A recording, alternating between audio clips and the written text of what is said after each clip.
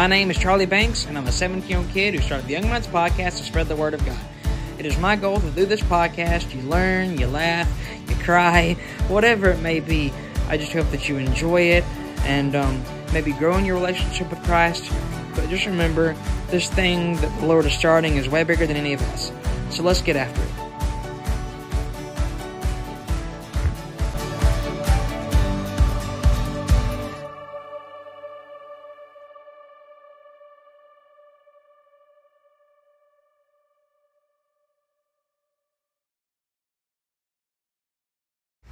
Welcome to the podcast, you two. I'm so glad to have you on. If you could just introduce yourselves and then tell your testimonies and we'll jump right in.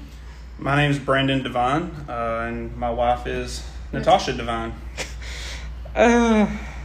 Yep. And, okay, so if you could tell your testimonies and maybe just, how about this? A little bit maybe of what you do at Northside, and then we'll go into your testimonies a little bit. Well, my husband and I, we teach the 1030 Life group for co-ed youth, and we also teach small groups on Wednesday night for the youth. I do high school girls, and Brandon does middle school boys. Mm-hmm. And then it's joined in the morning. Yeah. It is. Which, that was fun. Yeah. When, so what made y'all decide to join the classes together? So we were initially... it was initially brought to us by Pastor Josh Foster and about teaching the youth, and we had it set up where Natasha had the girls and then I had the boys, and there happened to be one Sunday where she wasn't feeling well, so I combined them, and the interaction was incredible. The boys started talking, the girls were talking, there was a lot of good conversations happening. So after that, I brought it to her and I said, hey, we need to do this, because there was a lot more conversation, a lot more input, and since then it's just continued to grow. Mm-hmm. And I think it's been one of the best decisions that we've made, and thankfully Josh backed us up when I brought it to him about doing that. So I know the last count that we did, it was like, what, 14? 15 almost? 17. Yeah, we had 17. Wow. The highest we had was 17, and it's been hovering about 14 to 17 on average. That's awesome. Yeah. You know? Especially when we started, it had 2 to 3. It was like Noah and Ethan. Yeah, there was very few, but it was a new class. We kind of expected that, and we started during the summer as well. So a lot of people were traveling and going on vacations and stuff. So once the school season started, it really started to kick up and the numbers started to grow. Mm-hmm. And I remember, I don't know if I've told you this, but I was nervous. Oh my gosh, when Stephen invited me, because I did not know what to expect, because I'd not grown up in church. I was like, what is this going to be? It was the best thing ever, but I didn't know that at the time. But yeah, if y'all want to dive into a little bit of your testimonies, it doesn't matter the order you go in. I know they kind of overlap, so if you want to go into that, then yeah. Well, I guess I'll start. Yeah. My testimony is a bit chaotic, and really shows the hand of God in my life. I was born to teenage parents. My mom was 17, my dad was 19, and so I grew up in a very chaotic home. And right when I was about 2 years old, my dad left. And so I really was raised by a single mom, but also by 2 uncles and a grandmother and all that. But there was a lot of abuse, physical, emotional, mental, in my household. There was never really a time of peace and comfort like you would normally think a childhood would be. I grew up in a lot of fear, but even though my family wasn't the most godly family in the world, my grandmother still insisted that we go to church. And so I would go on Wednesday nights, and in Houston, when you're my age, you went to something called GA and RAs. It wasn't Awanas and venture clubs. And I remember so distinctly them telling me about a God who loved me.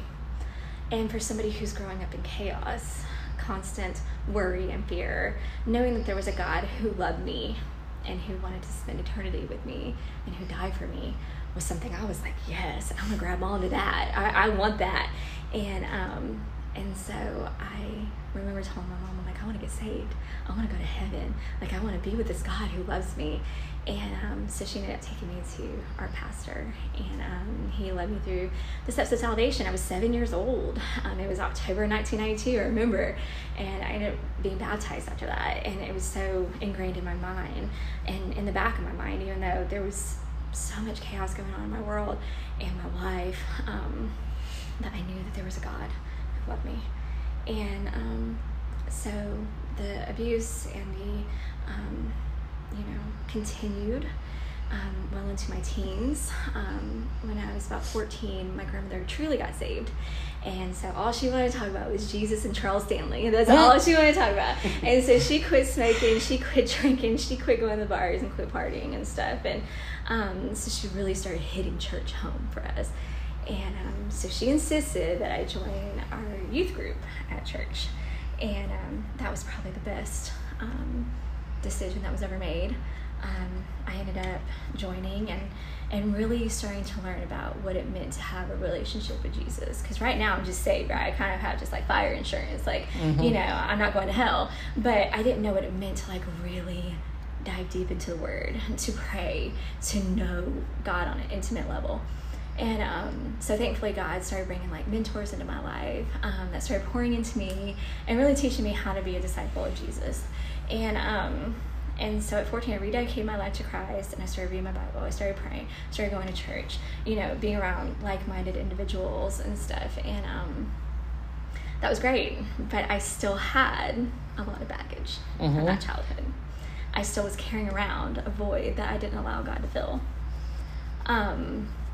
So when I graduated high school, I made a really bad decision. Okay, like really bad. I'm not going to go into detail or anything, but something that still affects me 20 years later.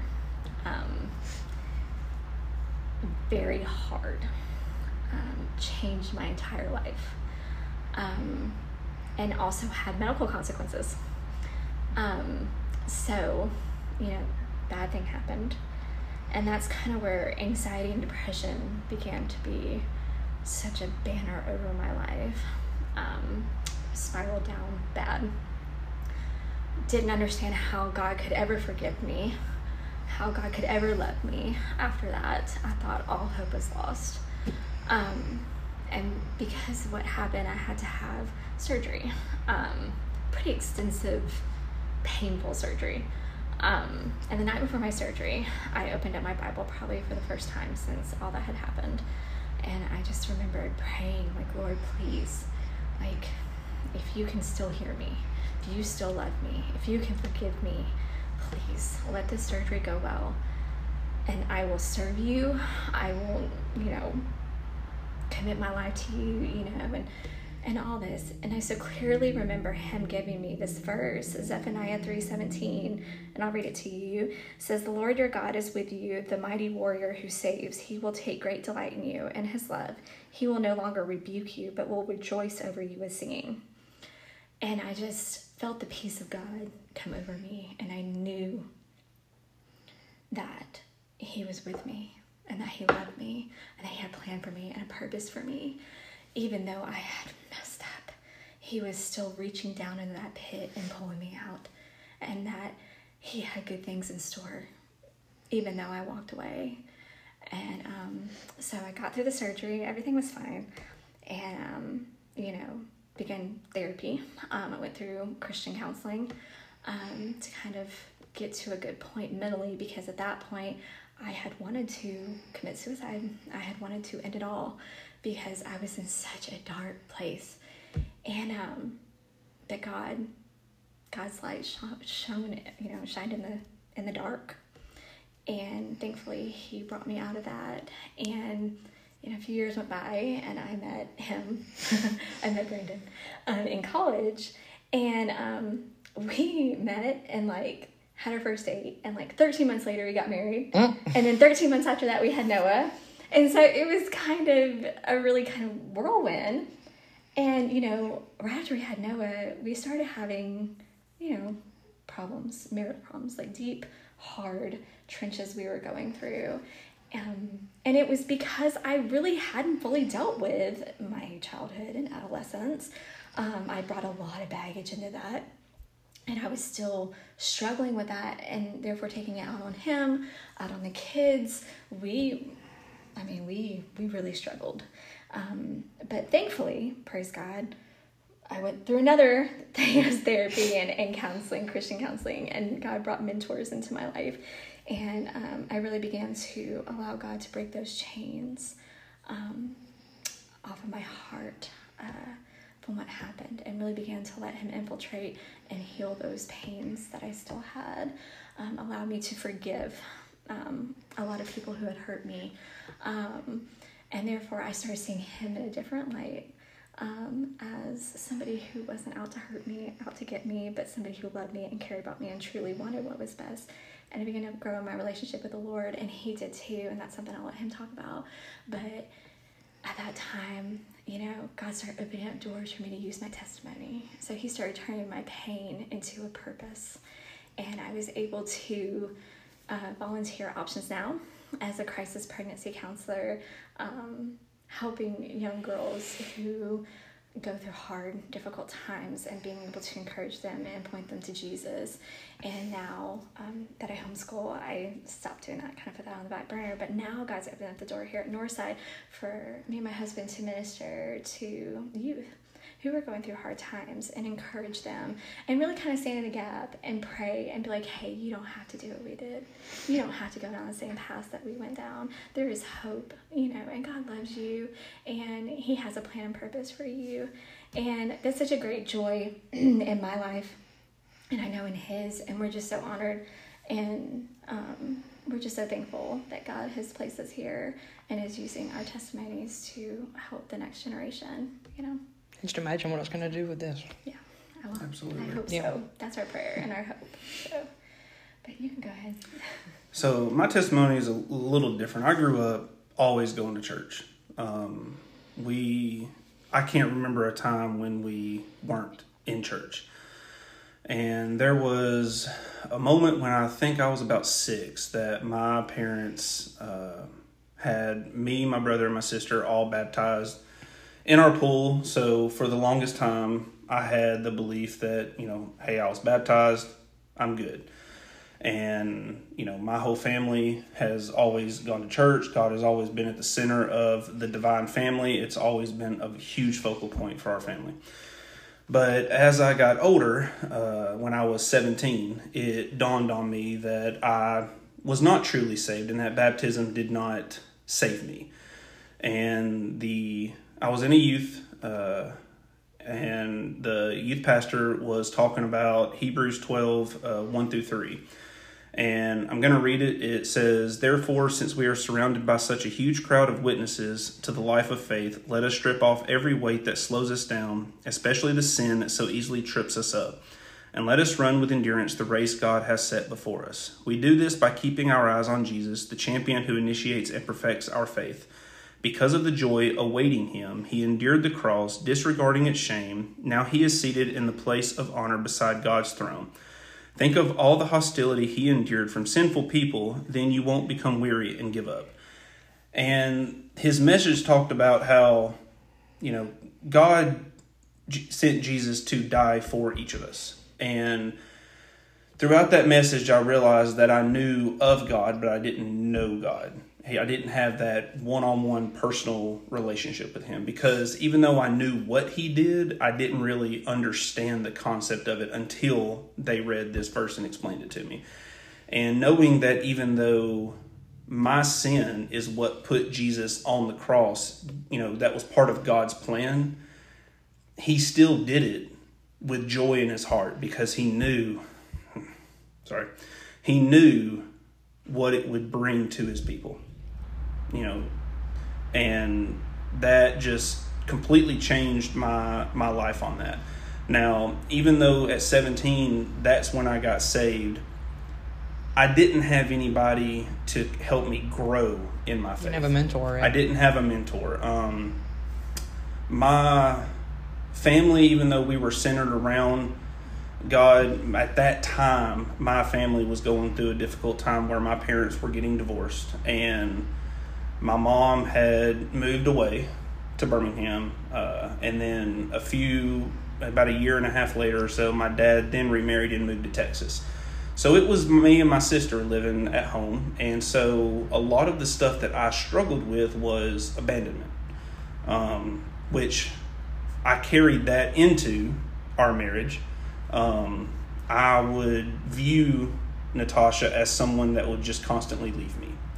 And it took going through a men's, I knew I couldn't do this without crying, going through a men's class and at Crossroads Baptist Church. And one of the lessons we're talking about dealing with your past and dealing with your parental issues that you might have. And it dawned on me that I had not forgiven my parents for, even though they made the decisions they did, I did not forgive them for what they had done. And because I had never told them. So I was able to have that conversation with my mom and with my dad and forgive them. And the weight of forgiveness being released off of you whenever you are able to do that is huge. Sorry. It's all good. So when I was able to do that, I was able to view my wife as who she was. Someone that God had given me to basically balance me out on my emotions. And since I carried that into our marriage, a lot of the issues that, I know she explained hers, but me, I was being very selfish. That was something I had issues with. I was very selfish with us. I was very selfish with our time because I never knew when it was going to be the end. I didn't know if I was ever going to have another chance if that moment passed. So now that I was able to forgive my parents and then look at her in that different light, the relationship that we had was able to grow exponentially. I was able to move past that and see her for the wonderful woman that she is. And I am just so thankful that she did stick with me, because where we're at now is phenomenal. Our marriage has never been stronger, and it is something that only God could have done through forgiveness and through showing us what we needed to do to work on ourselves. Because for the longest time we tried to fix each other, which we learned over way too many times trying that was never going to happen.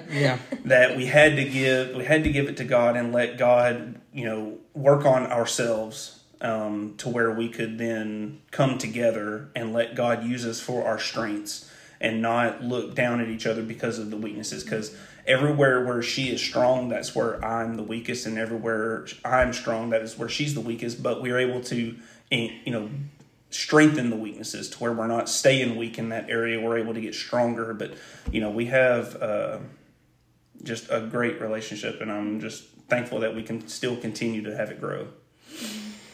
Well, I don't have much. I don't know what really to say after that, except that I know that everybody at Northside, and I know our life group just loves the both of you, and y'all do a phenomenal job. Especially, I know that y'all recently, didn't y'all go to like a leadership conference type, and like to kind of to learn a little bit, and that shows. I will say that. Yes, and I could tell a difference in the way I prepared, because I am a procrastinator at heart.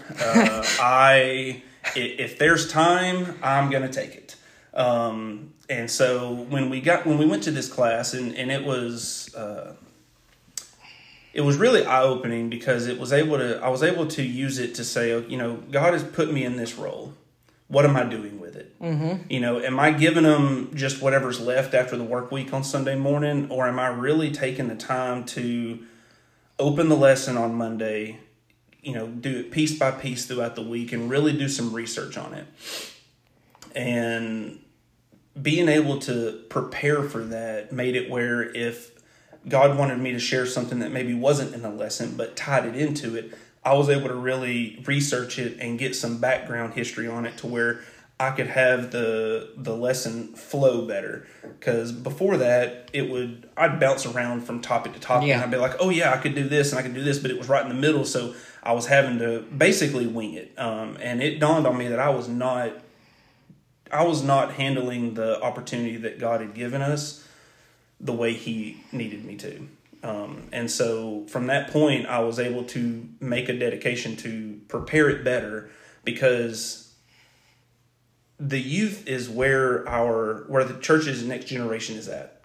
And if we want the church to thrive and succeed, just as, Pastor Robbie and Pastor Landon, Pastor Noah, they've all mentioned it, is that the youth is the next church. And if we're not diving into their souls and into their hearts and giving them God's word and teaching them God's truth, this world is going to take them over. Okay, even statistically, as we learned during this college prep class that we had a few weeks ago, 70% of the youth walk away from their faith once they graduate and go to college. Mm-hmm. And a lot of it is because they're not prepared for what the world is going to be like for them once they get out of their home and out of their church and the security bubble that we have put the youth in while going to church. Once they get out on their own, a lot of the stuff they haven't been prepared to see. And so a lot of the youth see it as, oh, well, this is the truth. This is what my parents were keeping me from, and which is not the case, but that's what Satan does to make them believe it. And we have a responsibility to prepare these youth for what they're going to expect, because the world is only getting darker. And Christians have got to stand up and be that light, or else the darkness is going to take over. And so we have to dive into these youth and teach them God's word and let them be the next warriors for the battles that are going to come. All right. Now, how I said about the questions with alternating between, and we can decide the order on that. It doesn't matter. Well, I've stopped crying, so I can go first. Okay. Yeah. All right. So, and there's just some questions about your jobs and other things like that. Okay. So did you think about doing something other than the military when you were thinking of a job? So I was just as a procrastinator. I'm what do you call it? I'm a big dreamer. Oh yeah. I had dreams of being a NASCAR driver, playing football, and doing all these other sorts of things. I could go walk on Alabama. I had a lot of dreams, but it was a lot of selfish, childish dreams. It was, but we chose the military. Because I had always wanted to serve in the military. I always thought it was a very noble act to serve others. And so we were at a point where we felt like that's what we needed to do. And it was tough. My wife loves stability, and the military is not very stability friendly. Basically, if they need you somewhere, they're going to send you. And I will say the Air Force was definitely the family-friendliest branch there was, and that's the reason why we went the Air Force route. And, of course, we are very thankful that is what we did, because that's the only reason that we are here in Valdosta. But I will tell you, I was thankful for the military because it moved us away from our families. And I'm not saying that our families are terrible or anything, but it allowed us to be on our own. Yeah. We didn't have that crutch to fall back on, especially going through really hard times in our marriage. If we would have been around family, we could have just been like, you know what, I'm done. I can go move in with them, and you can be by yourself. And I think it would have been so detrimental to our relationship. Absolutely. But because we were so far away from everybody, we had to learn to depend on God and depend on each other and really hold on to each other, because we were all we had, And so I am thankful for that. And before we joined the military, we did have a small tryout, basically, as being leaders of youth at one of our old churches. I will say we were not really ready. We were very young, and it was right in the middle of when we were having a lot of our marriage struggles in the beginning of our marriage. So, anytime you have those deep struggles, it's going to affect your ability to lead correctly. And as I've gotten older, it's been very evident that we finally got to a point in our marriage where we were growing both spiritually and just together, and God opened the door for us to become small group leaders on Wednesday night, and then be life group leaders on Sunday morning. Have y'all actually been leaders that long, or like? So we started small group leaders like 2 years ago. Okay. About 2 years ago. It was right after Pastor Landon got here, and he brought in a couple of the parents wanting to do small groups on Wednesday nights instead of just doing a service and then calling it good. He wanted to be able to have that discipleship and one-on-one smaller group interaction about the messages, and which I thought was a great idea, and it has definitely produced fruit in the kids being able to open up about questions to us, and it has been nothing but a blessing being able to do that.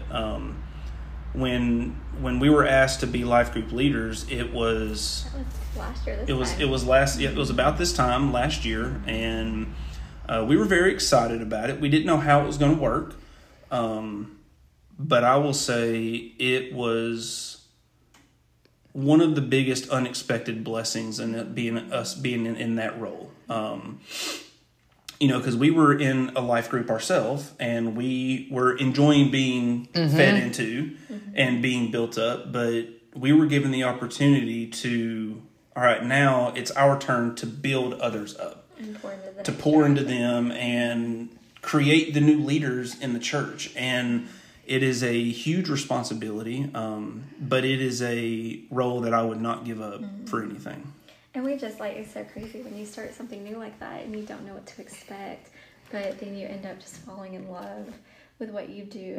And the people in there, we just adore y'all, and we love you guys so much, and we hope that's translated to y'all, that if you ever need anything, we're here. We want to serve you. We want to be there for you. We want to pour into you any questions you may have. It's just been such a blessing. So...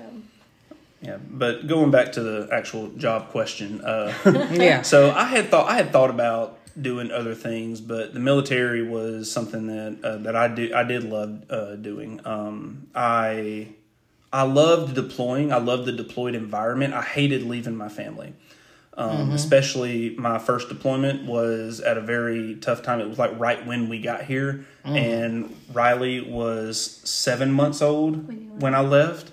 Not even crawling, and then when I got back, she was 14 months old, and she was walking and running. So it was like I didn't even know her, and it took a lot of weeks for her to open up to me, because for so long she had just seen me as a face on a screen. So my mere presence intimidated her, and I still remember the first time she gave me a kiss after I got back. It was so sweet. You were like, yeah. I screamed with so much joy, and it was a very good memory. But he could just tell her, don't do that, sweetheart, and she would look at him and just cry. She would run to me, and he's like, I tried to say it as nice as possible, but she just was not having him at all. Oh wow. Yeah. But then my second deployment, it was a 2-week notice. So, and it was when I thought I wasn't going to deploy. Thankfully, it was just to a simple location that was very relaxed, and so it wasn't anything that thankfully my wife or kids had to be stressed about where I was. So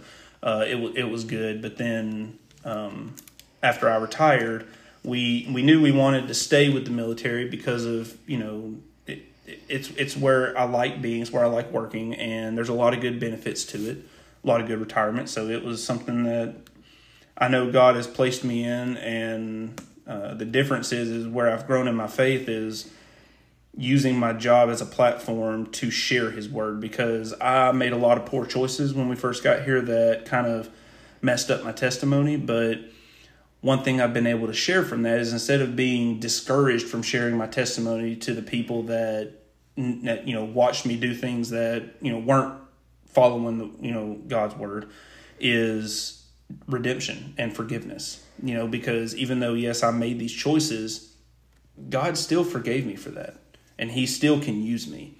And I think that's something that can be encouraging to others, is when they have done something to mess up and may have hindered their testimony, they didn't completely ruin their testimony. Instead, it just gives you a new angle on how to share your testimony on what God has done and how He's grown you. Mm-hmm. I love that. All right.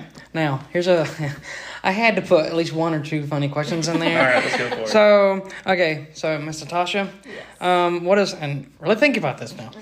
What is one thing that Mr. Brandon does that annoys you? Charlie, we ain't got time for that. Oh, yeah, we do. 3-hour long podcast. And hey, by the way, if this does run over an hour, I'll just start it again, by the way. Oh my goodness. We were just talking about this morning. we were talking about how you like to nitpick. You nitpick a lot. You like the nitpick? You like to nitpick. Oh, yes. You like to nitpick. And then, that's really annoying. And then just you not cleaning up your side of the room, that drives me insane. Oh. Yeah. You know, if that's the only Mr. thing Brandon you're worried about, I can live with all that. All the things, all the little piles and the boots and the things. But overall, you're a great husband. Okay. Good save. Good save. Oh, okay. Now, Stephen would get after me if I didn't ask you to explain this. All right. But you probably know what's coming. I do. Yep. Can you explain the story of how we call you Uncle Brandon? So, Uncle Brandon came when Chase Shiver was asking me a question in class, and he called me Uncle Brandon because he has an Uncle Brandon. And so when Stephen heard that, he took with it and ran with you it. Are literally and Uncle forever I will be Uncle Brandon. And I am okay with that. But see, at first, now you are, but at first you were like, I'm not answering that. I'm not answering that. I'm not answering that. Nope. Now you're Uncle Brandon. I have embraced Uncle Brandon. Yes. Yes, you are. Yeah, you had to embrace it. I had to. Yeah. He wouldn't stop. I mean, and then I started, and the band started. It's like we used to all just start them, and we even did that at D now too. And the other kids were like, "The heck are you talking about?" Like, you got to understand the background. Now everybody will. Yep, everyone, even people in Switzerland will understand why you're calling there Uncle Brandon. Okay, so Ms. Tasha, one thing that you talked about in your testimony was you dealt with anxiety. You know, that's one thing that I think a lot of kids, I even have dealt with it too, you know, deal with like schoolwork or whatever, and just this world in general. What's one way that you found that helps you deal with anxiety? So I used to be at the point where I could not even go into Walmart. That's how bad my anxiety got. Mm-hmm. To the point where we went to a concert one time and I couldn't even be at the concert. I had to walk out of the concert. Mm-hmm. I would just literally have panic attacks all the time. And over time, by reading the Word and understanding that that's not what God wants for me, that's from Satan, not from God. And so actually just recently, I had a little bit of a medical issue, and I had to go and get an MRI, and I am claustrophobic. And when I say I'm claustrophobic, like I can even be in like an elevator. Like I get real nervous. And so I knew I was going to have to go in this little tube, and I was terrified how far I was going to have to go in because they had to take a picture of my leg. And thankfully I didn't have to go all the way in, but it was enough to kind of, get my heart racing a little bit, and I was already worried about the results. And so my automatic default is to panic, is to worry, is to spin out of control and spiral.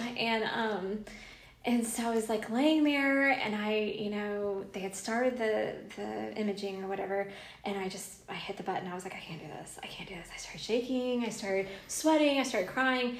And she pulled me out. She looked at me and she was like, do you want to stop? And I said, well, I don't know. I don't really want to have to come back, And she was like, she was very kind and very calm, which is what I needed in that moment. She was like, let's put some music on and just take some deep breaths, and we'll just put you back in and see where it goes, And I said, okay. So I put me in. I was listening to Caleb, praise and worship music, and I was like, and I started feeling it again, and I'm like, you know what? No. I was like, I am so tired of being ruled by anxiety, because it does rule your mind, it rules your heart, it rules your spirit. And so I literally out loud said, not anymore. I was like, Satan, not anymore, not today. You don't win here. You don't have any jurisdiction over this. I was like, God, help me do this, help me get through it. And I think it was the first time in my life that I like let it go, and I felt like the peace of God came inside my heart, and I sat there and I was not anxious. I was not scared. I sat there and worshiped with the songs on the radio. I mean, that lady probably thought I was crazy, but I was singing. And I was just like praying. And I just felt so much peace and so much comfort through that. And I knew that in that moment, God got the victory over what Satan tried to steal from me, which was my peace and my joy. And I was so thankful for that. And I know, like, when the tough times come now, just to lay it at the foot of the cross. This has already been dealt with. God's already dealt with it. He just wants us to trust him and his plan for our lives. And he loves us and he cares for us. And he doesn't want that fear over us. And I think fear has reigned over my life so much, and from childhood. And but that is from Satan. That is not of God. God did not give us a spirit of fear, right? That's in the Bible. And so just releasing that to him and seeing how he worked in that moment, and knowing that he reigns over everything. It doesn't matter if I worry about it or not. God's still going to get the victory. His will is still going to get accomplished. So that's all. All right. Now, I've got some of the same questions, but so what's one that Miss Natasha does that annoys you? Absolutely nothing. That's the husband answer. Are you sure about that? I don't know about that now.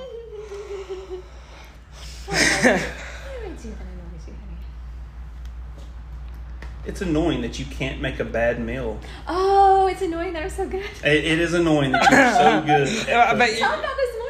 I bet your stomach is just like, dang it, it's another good one. Talk about this morning. Oh. Hey, go ahead. What she did this morning? We bought some cinnamon rolls. Ooh. And for some reason, the icing was left out of the cinnamon rolls. And so my wife does what she does best, and she hops on her Pinterest and starts looking up icing recipes and made a homemade icing recipe that now she will have to make every single time because it was so good. So good. I love you. Now you're going to bring some of those in. I learned from my grandmother. It was good. So, yeah, you're going to have to bring some of those in for the class. Yeah. Hey. Now I mean, especially since I know that 2 boxes of donuts were about not enough. Right? Oh my God. Like, we got some hungry grown boys in that class. They're growing. I only had the one. I was like, my gosh. I was like, you got to eat yours before you show up. Yeah. You got hiders in the corner or something. My gosh. I was like, And then I forgot to bring it, but Mr. Tasha, can you explain your visual representation of the stone when you had you ain't got to tell us where you got it from, but I think the people will get mad if I talk about it. Okay, so we had a lesson over the woman who was condemned. She was caught in adultery by the leaders of the church, and she was kind of thrown on the ground, and these leaders were coming at her, and they're like, we're going to stone her. Like, she was caught in the act, like she was caught sinning, and the law says that she is to be put to death. I'm going to stone her. But who steps onto the scene and changes it? Jesus. He says, you who is without sin, go ahead, throw it at her. And they're like, oh, like, I can't do that. And as this lady is sitting here, and she's ashamed, she's crying probably, she probably has her head down, she doesn't want to look up, and all she hears around her are these stones dropping. And Jesus is like, go and sin no more, you're forgiven. And I, we put y'all in a circle, and we gave you each a stone. I say that. And it was a fishbowl and rock. I stood. It was. Yeah. And I stood in the middle, and I said, just think, like, if you're standing in the middle here, you're about to be stoned to death. That is not an easy way to die. No, and you got to think there's big old, like, they're not small, not like they're the big. tiny ones I gave you. They're all like big old rocks. And so I was just like, y'all be quiet for a second and just drop the stones and listen to that. Listen to the forgiveness of God. Listen to God's redemption over your life. And I think that I love a good visual representation. That's probably one of the best ones, I think that if you can get a good visual representation for somebody, it sticks, right? Because you're not going to remember every Bible lesson. You're not going to remember everything that we say in that room. You're just not. It's not humanly possible. But if you get a visual of something powerful like that Jesus' forgiveness and love for you, you're going to remember it. You're going to remember that sound of those stones dropping. You're going to remember that God loves you and that he forgives you, even though you may do something very, very bad. It doesn't mean that you're so far away that God doesn't bring you back.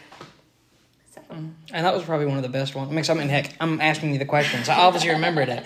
Yes, you'll remember it. Right.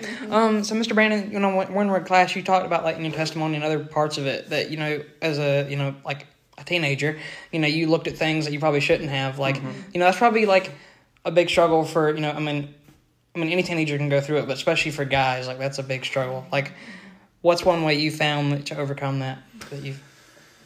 So, yes, that is part of my testimony is I did struggle with pornography a lot. Mm-hmm. And I think it's something that a lot of guys and even some girls struggle with. It's not as prevalent with women, but it is something that they can struggle with. But guys, because we are so visually drawn to things, it's easy for us to fall into that sin. Mm-hmm. A lot of the reason why I struggled with it so much was because I kept it to myself. I did not share it with anyone because of the shame that I knew went with it. But when I had some guys open up to me that they had struggled with it, it made me realize that I wasn't alone in it. But it allowed me to open up to them. And I think one of the biggest things you can do is, one, don't hide it. Anytime you try and hide something in the dark, all it's going to do is grow. And it's not going to be squashed by the light because it's not where it's supposed to be. And they gave me verses, and I'm going to be flipping to it while I'm talking, but yeah. It allowed me the chance to kind of get it out, and there should be that relief too. Oh my gosh! It was relieving. It was okay, I'm not in this alone, and there's hope. Mm-hmm. There's hope because it is such a dangerous and gripping sin. It is, as the Bible states, it does not say to fight sexual temptation. It says to flee from it, because that it is something that is done to our bodies, and it's something that's done to our spirit in a way that other sins, which I do not believe there's different levels of sin. Sin is sin.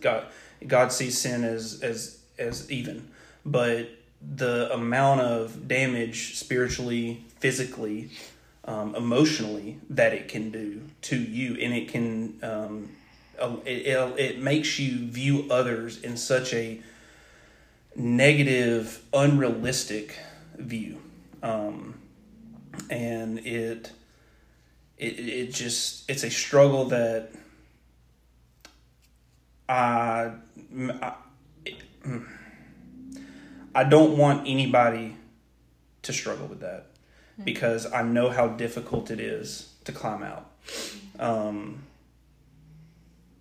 Which is why anytime that I talk about it, I'm very passionate about it, and I'm very setting up things to where you're not even allowed the opportunity to look at that, because when I was younger, you had to really search for it. Mm-hmm.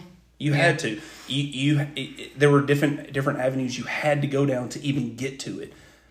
Now, with the power of a tool such as a cell phone in your pocket, you're able to view this with such ease and access. And over the span of 20, 25 years, I have watched it go from you shouldn't be doing this to it's accepted now. It's accepted. Yeah. It's, you do this, all right, good. Explore. No, that's not what God created that for. And that for, I mean sex. Mm-hmm. And this is a lot of drive on me on just being a youth leader in general, is teaching youth the truth of what God created things for. Because when you view pornography, you're viewing a lie that Satan has created. And when you know the truth of what God created sex to be, he created it for husband and wife to be an act of worship, intimate physical worship between a husband and a wife within the confines of marriage. It is designed to be something beautiful. It is designed to be something intimate between that couple. And when you do anything or view anything outside of that design, it gives you a lie of how to view others. Okay, for guys, it's going to completely distort the way you view women. Instead of seeing women as something beautiful and amazing that God has created for a husband, you're going to view them as something that is just a tool for you. And same thing for women. If women get stuck in this, they're going to see something that's unrealistic and not real on how to view a man. And it affects your relationship, not only with your future spouse, but with your friends, with leaders, with parents, with authority figures. It's going to distort your view of God. And it will. And it is so detrimental to get stuck in that. And so God has given me the opportunity to use that part of my testimony to help young men and women understand what that was designed for and not to go down that path. Because I am a believer that some lessons need to be learned. That's not a lesson that needs to be learned by experience. Some things you need to learn from the elders and in the church, and learn from the wisdom that has been learned from their testimonies, so you don't have to have that same testimony.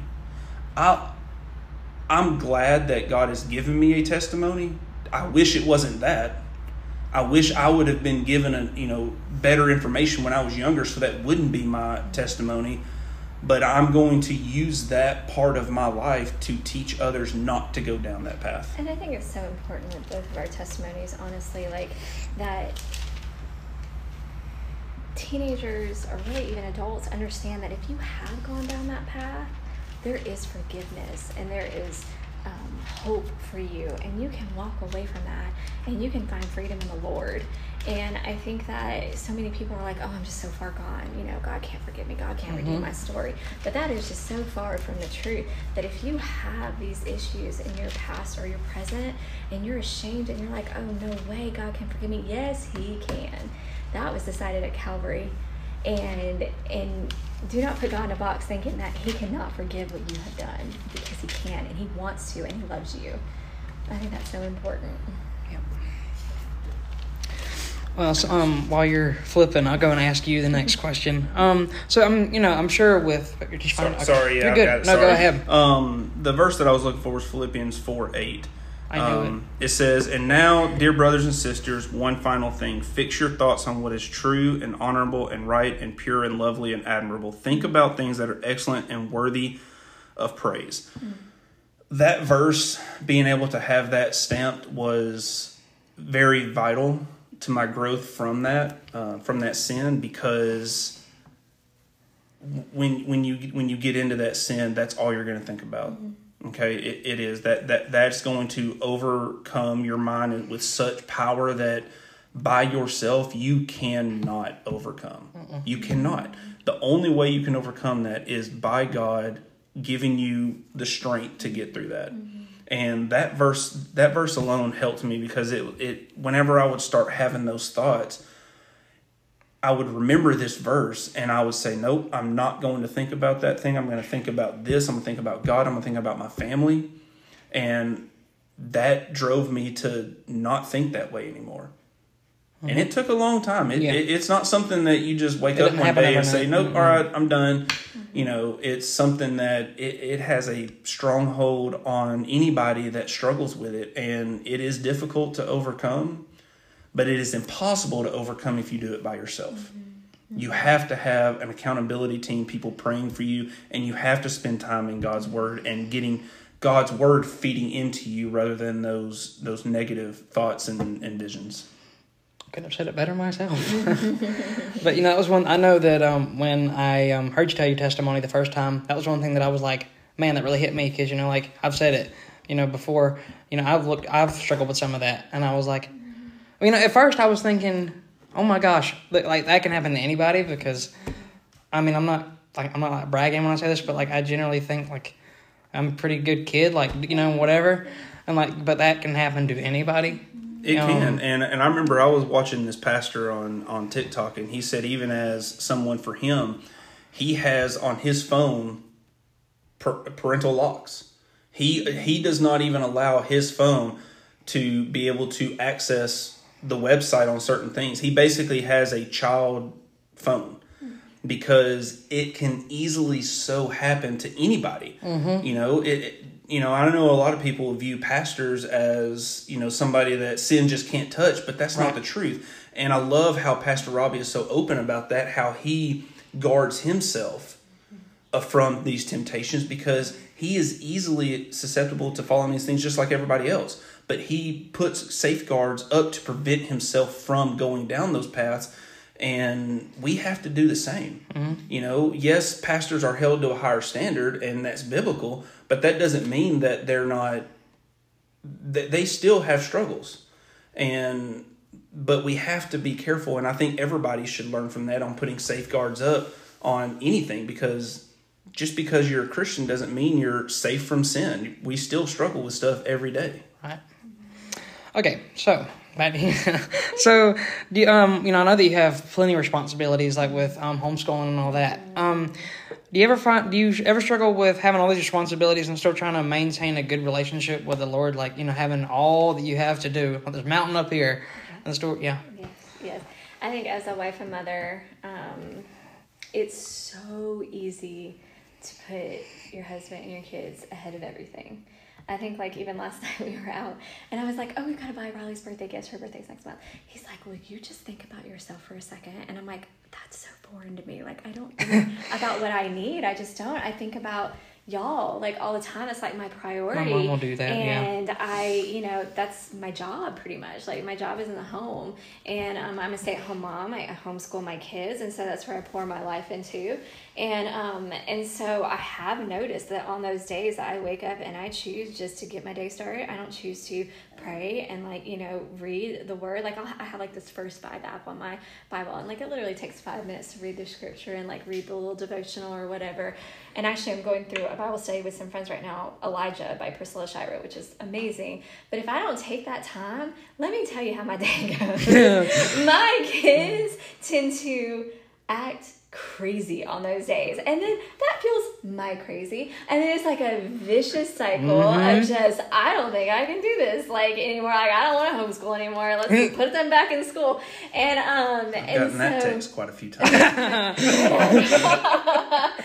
I mean, it just disrupts your whole day. But yeah, I am a busy person. Like, I will say, especially like with my kids being the ages that they are now, no one wants to hang out with his friends, and he has theater, and he has church, and he has like all this stuff going on, and we had co-op, and that just ended. But like the school years are busy for us, and even Riley wants to hang out with friends, and she has gymnastics, and she has all when this I stuff came to Northside, my mom did not expect all the stuff that was about to pop up. Oh my goodness, she was stuff. Like, what? And I'm like, too bad. It's so busy, but if I could encourage like moms and wives like to make that time to spend with the Lord, and even like throughout the day, just I whisper prayers to the Lord all day. I'm like, God, this is like weighing on me, or I'll get a text, can you pray for this? Can you pray for that? And I'll pray, and even at the end of the night, I'm like, encouraged by some Bible verses and stuff. But it does encourage my heart as a wife and mother to have that time with the Lord to strengthen me and to prepare me for the day, because when I don't, it tends to be chaotic and it tends to just spiral out of control. So starting that and starting the day right tends to put my mind in the right set to be the wife and be the mother that God's called me to be. Yep. So there's not many places at school where you could sit down and pray at, because it's so 3,000 kids in a building somewhere. Right, but you just whisper and have that communion with God. One place that I have found, if there's nobody else in the elevator with you, in the elevator. There you go. Going from floor to floor, the things that, and trust me, I have plenty of time to spit a prayer out, because, it is the slowest elevator I've ever ridden in my life. Like while you're actually in it, you know, it doesn't feel that slow, but when you're waiting on it, oh my gosh, so slow. Okay, we kind of talked about it a little bit, but we're going to go into some of the youth questions and all that stuff. And I've asked these before, but I love asking them because I get some different answers from everybody. So when you look at our youth today, do you see hope or are you worried about the future? I see hope. And these are for both of you. So I see hope in our church. Like when I sit there on Sunday mornings and I look at all of you, and, you know, Brandon's saying something, I look up and I look at y'all, and you're taking notes, and you're really, like, listening, and you're like little sponges, and you just want to absorb what we're saying and what we're pouring into you, and you know, it's so encouraging when there's no phones out, and you're actually paying attention, and you want to learn, and you want to grow, and you want to, you know what the word says, and how to combat the attacks of Satan. I think that that's so encouraging to my heart to see that, and I so pray and I hope that you guys stick with that after you graduate and after you're away from your families. Just remain grounded in the word and in truth, because the world will throw everything at you, and you're either going to fall for the world or you're going to fall for Jesus, and really just fall for Jesus. Don't fall for what Satan is trying to throw at you, the lies and the temptations and the just chaos. So, but I'm encouraged. I am. I see that this generation does struggle a lot, especially with, you know, homosexuality and gender identity and sex, pornography, different things like that. It is very prevalent, but you know what? God is bigger and God is good. And if this generation rises up and becomes warriors for him and speaks out boldly and unashamed of their faith, we could change the world. We can turn the world upside down for Christ like they did in Acts. And I think that we're on the cusp of that if we could just... that Asbury revival, I think that showed it can happen. Like, I mean, all college kids, high school kids, you know. I don't know how many people were in there. But, yeah. I know I have a lot of hope, just because I know God has placed us in this position, and I see, because before, you know, I saw from a very worldly political standpoint, and I didn't have any hope for the youth, because I saw a lot of youth from the world perspective as just being lazy and not wanting to do anything. But as I've gotten into this role of being a life group leader and small group leader, I see some of these questions that these kids ask, and some of these questions are so deep spiritually, and I can see them wanting to learn more. But I think a lot of the growth that these youth are going to need comes from parents, comes from the adults. You know, when we look at the next generation, they're going to be the next generation of the church, but what are the parents and the adults doing for them so they can be? How are we preparing them, and how are we putting these good standards and practices in their lives so that way they don't walk away from the church? And I think that's a responsibility that a lot of parents, I don't want to say take lightly, but maybe they don't really see the importance of it to the extent that it needs to be. You know, when we see the struggles that these youth are having, and you know, the struggles with anxiety and depression and all these things, because they're seeing so much from social media. They're seeing so many unrealistic views from social media. You know, people on social media, that's not real. It's all a persona. It's all, this is what I want the world to see me as.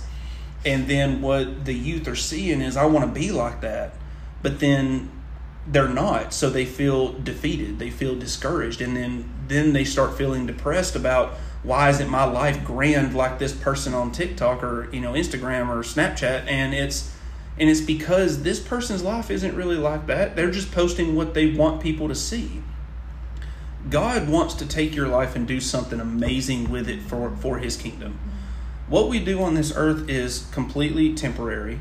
The work that we do is something that God might want us to have at that time, but the end goal is to be in heaven with him and to bring others with us. You know, if we're not bringing others with us to heaven, then the work that we're doing on earth is not what God wanted. What God wants us to bring others. And we have to make that a priority. And God is going to give us everything that we need. It might not be everything we want, but he's going to give us what we need. And when you're able to be, as Paul was, content, there is a huge difference between being happy and content. Okay? I would have loved to have been a NASCAR driver. But you know what? God has placed me in positions that I've been able to share his word and be used for him. And I have so much joy with what I do.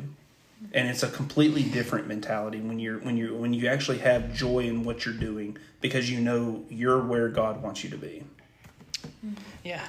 Number 54, Uncle Brandon racing around the track. Okay, so for my last question, and then we'll wrap up. Any final thoughts or whatnot? But what's your favorite part about teaching life group? Just the relationships we build. Like, I just, honestly, I built so many good relationships with y'all. And just seeing y'all grow in the Lord, that is such a joy for me. I love when y'all ask questions and when you're really digging deep. And where I can see that y'all are growing in your faith, it makes my heart so happy. And just seeing y'all's different personalities, I enjoy hanging around y'all. I think y'all are great. And it just brings us so much joy. And I think that we both just have such a heart for y'all. Yep. So the best thing I love about being in this role is being able to as my wife said, to see y'all grow in the Lord. And I know my whole mentality of the importance of being a life group leader and being able to pour into y'all was from that college prep class that Miles Hannon was able to lead. And I remember sitting there in the conference room, because this is the second year they did it. And I remember hearing everything that they had, all the topics that they were wanting to talk about, and understanding the importance of preparation and preparing the youth for what they're going to expect in the world. The necessity of it in today's time is so, so important. And I remember I looked at Miles and I said, is 2 nights going to be enough time? Because I feel like we could hit every single topic for a 2-hour period. I have a feeling that when I have him on, I was going to have it restarted again. And so much. And I see the importance, because we had so many good questions during that college prep class, and I saw these kids, their minds turning, and they're asking questions, and of course we had probably the most difficult question. Honestly, y'all did, okay. But it was something. But it's a question. It's a scenario that could easily happen, especially if these kids aren't prepared and know how to handle situations. Because in today's society, it is test drive everything before you purchase it. Don't ever just purchase it. But I mean, when the way God's plan is he has somebody for us. He has a person. Every guy has a girl, and every girl has a guy that God has planned for them to be together. And there is a time and place when that relationship is supposed to become intimate, and that is after marriage.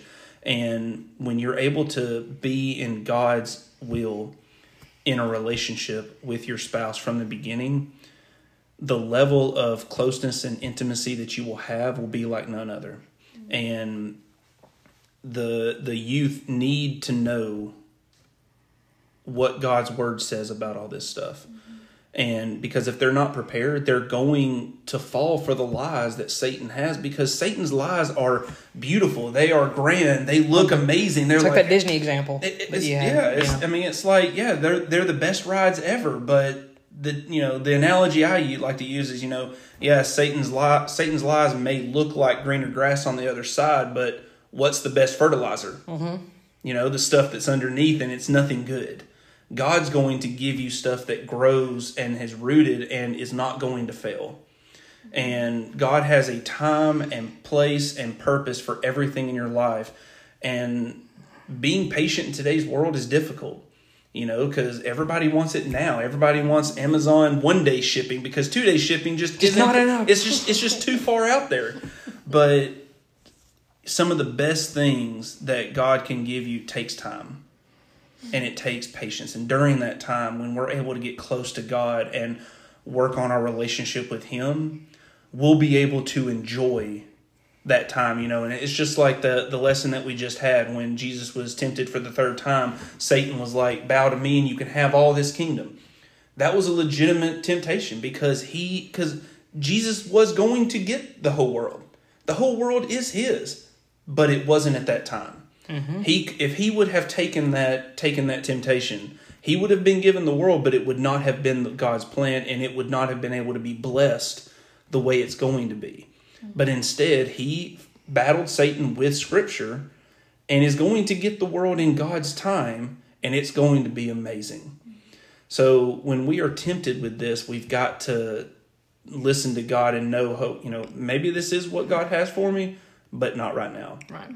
And I love being in a position to be able to teach the youth these truths because for so many, like my wife and I, we didn't have these truths, like these hard lessons taught to us, these hard topics taught to us, but it needs to be discussed. It needs to be talked about.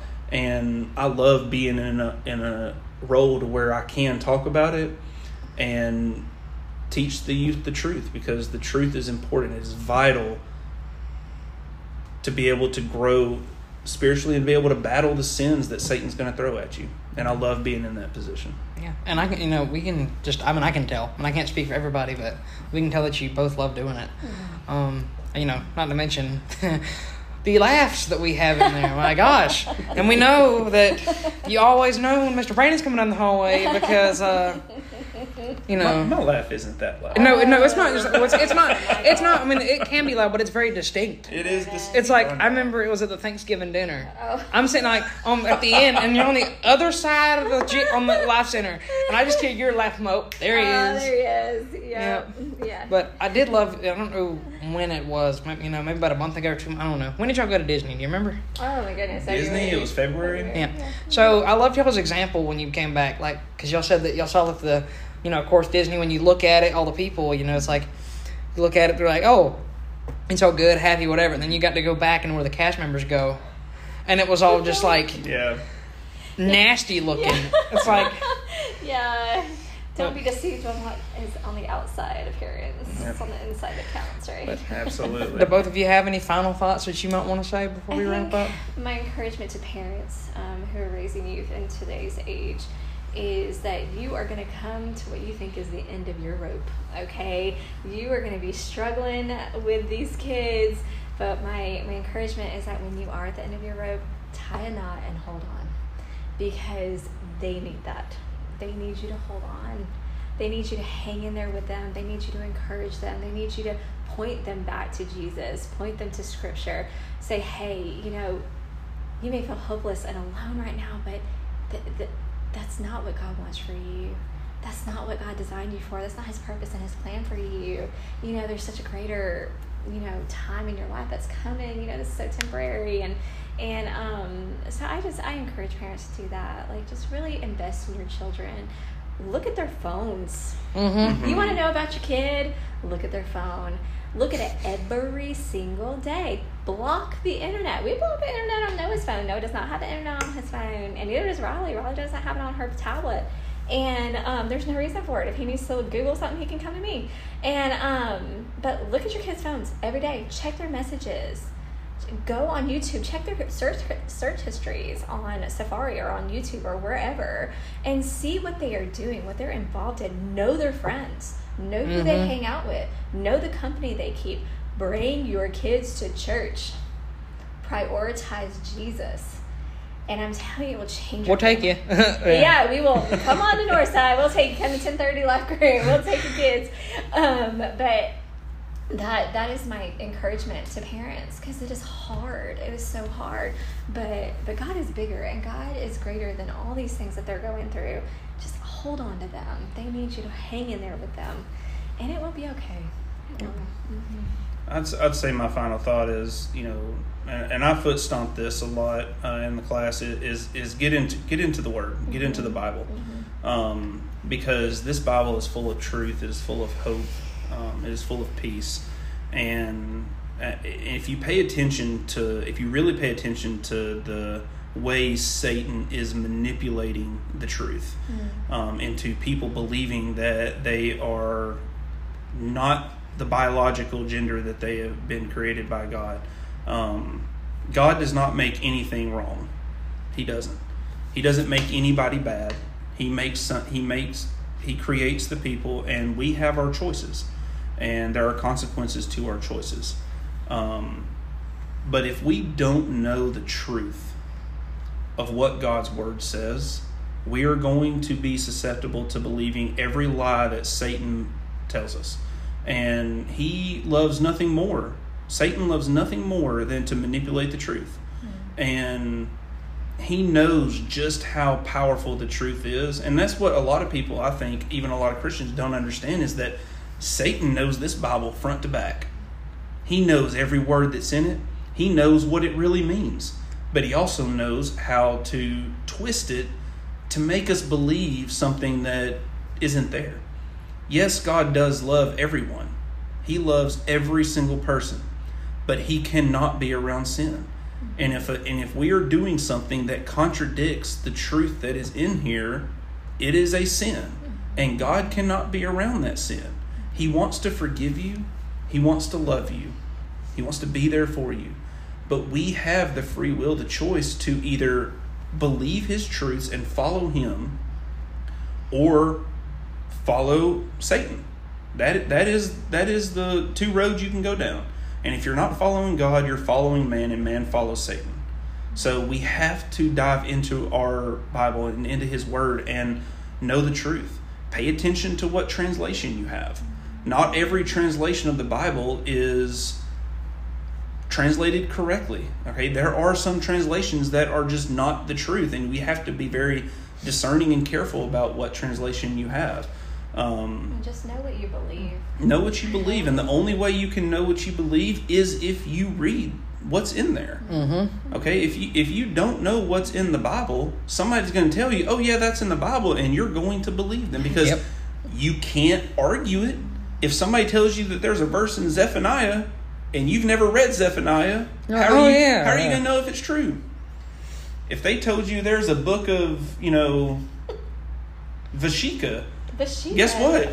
If you don't know the Bible, you're going to believe that that's in there. So you have to know the truth. Don't laugh at me. But it's the word that kind of came up with. There's weirder names than that. What a way to end it off. But I will say, know the truth, understand the truth, and know what you believe. And because you're going to hear the lies that Satan gives you. You're going to see it. It's so prevalent in today's society and in today's social media. And that's just something I foot stomp so much because I used to believe those lies. Mm-hmm. I know how easy it is to hear something and say, you know what, that sounds good. And the world will shout at you when God whispers to you. Mm-hmm. You have to be able to discern the word. It's like that quote from Jesus Revolution. It's the lies that are... Yes, the lies are very loud. And the voice of God is very soft. And you have to be able to discern the voice of God from the voices of the world. Absolutely. I remember when we were going through my retirement and we were trying to figure out where we needed to go, whether or not we needed to move back to Alabama or stay here. We knew our hearts were calling us to stay here. But I was asking God for a big green, neon sign in the sky saying, this is what you need to do. But all he wanted me to do was get close to him and just communicate with him on a one-on-one level and trust him. And my spiritual walk with him grew so much from that point, and it has completely changed my perspective on, nope, this isn't anything I've done. This is everything God has done for me. And when you're able to get away from all the loudness and all the noise and the social media and everything that the world has to offer, and you get into that quiet place with God's word, the more you spend time with God's word, the louder his voice is going to be. It's going to be so much easier for you to hear him because you're that much closer to him. So that was good. Really good. And thank you both for coming on. Absolutely. Thank you for having us. And y'all both did such a great job. We Because I know that it. some of it's not easy to get through, but you did a great job. No, and we're so glad you do this because Yes. we've seen You're awesome. you grow so much since you've joined our class, and we see the heart that you have for sharing God's word and reaching out to people. And so I'm very encouraged by your drive to not only grow, but also to share. Yes. You know, because these podcasts are absolutely amazing. And so we're very proud of you, Charlie. Thank you. And as you can see, we have a lot of fun on them too, huh? We do. Yeah, we do. But thank you again both for coming on. Absolutely. Yep. And with that, another episode of the Young Minds Podcast comes to a close. Always remember, you are never alone, and faith is action. So let's get out there.